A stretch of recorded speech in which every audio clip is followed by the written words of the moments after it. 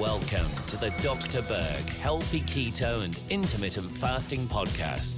Now, your host, the man taking your health to a whole new level, Dr. Eric Berg. Let's talk about the relationship between stress and your muscles. When you go through chronic stress, which creates an elevation of cortisol, various things happen to different parts of your body. But today we're going to focus more on the skeletal muscles. And it's not necessarily just excessive stress. It could be excess amount of cortisol. Another name for that would be glucocorticoids. Or as an external source, if you're on prednisone, for example, you're getting a lot of that cortisol, and that can create the same effect. There's two primary effects that happen with the muscles. Number one, you have this increased catabolic effect. Okay, catabolic means a breakdown of something. So we're getting a breakdown of muscle protein. Okay, and number two, you have this decrease of the anabolic effect of the muscles.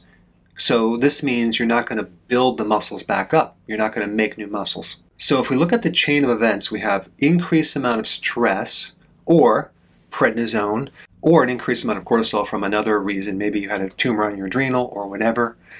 So there are other reasons why your cortisol might go up. But what happens, it targets the muscle and you start getting atrophy of the muscle. And what's happening is we're getting this muscle that's turning into amino acids. And the amino acids are there as a precursor to make new glucose, okay, in the liver.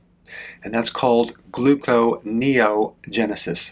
Neo meaning new, genesis meaning the creation of. So we're making new glucose from non-carbohydrate sources. And in the process of breaking down this muscle protein, there's going to be two main muscle groups that are going to be involved, primarily. It could be other muscles too, but primarily it's going to be your thigh muscles, okay, the quadricep, and the glute muscles, your glutamus maximus.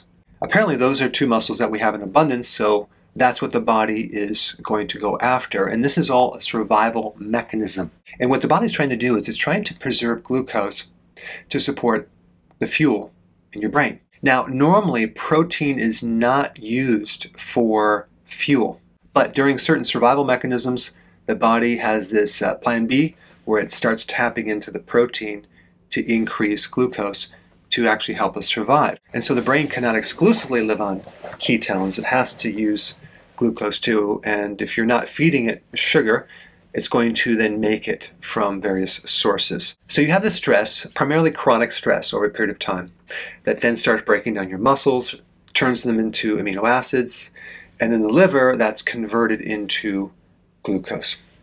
We also have several other things going on. We have the suppression of glucose uptake of the cells for the preservation of glucose for the brain. We also have suppression of the utilization of glucose, and we have the suppression of glycogen synthesis. So in other words, your body's not going to focus on storing glucose.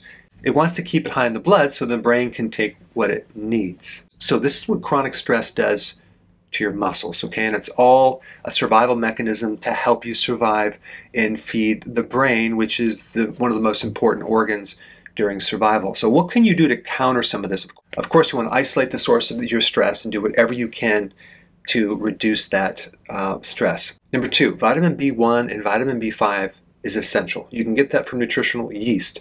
That will greatly help counter the effects of cortisol.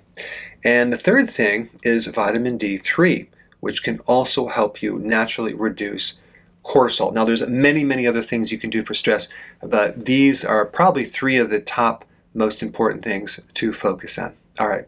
Thanks for watching.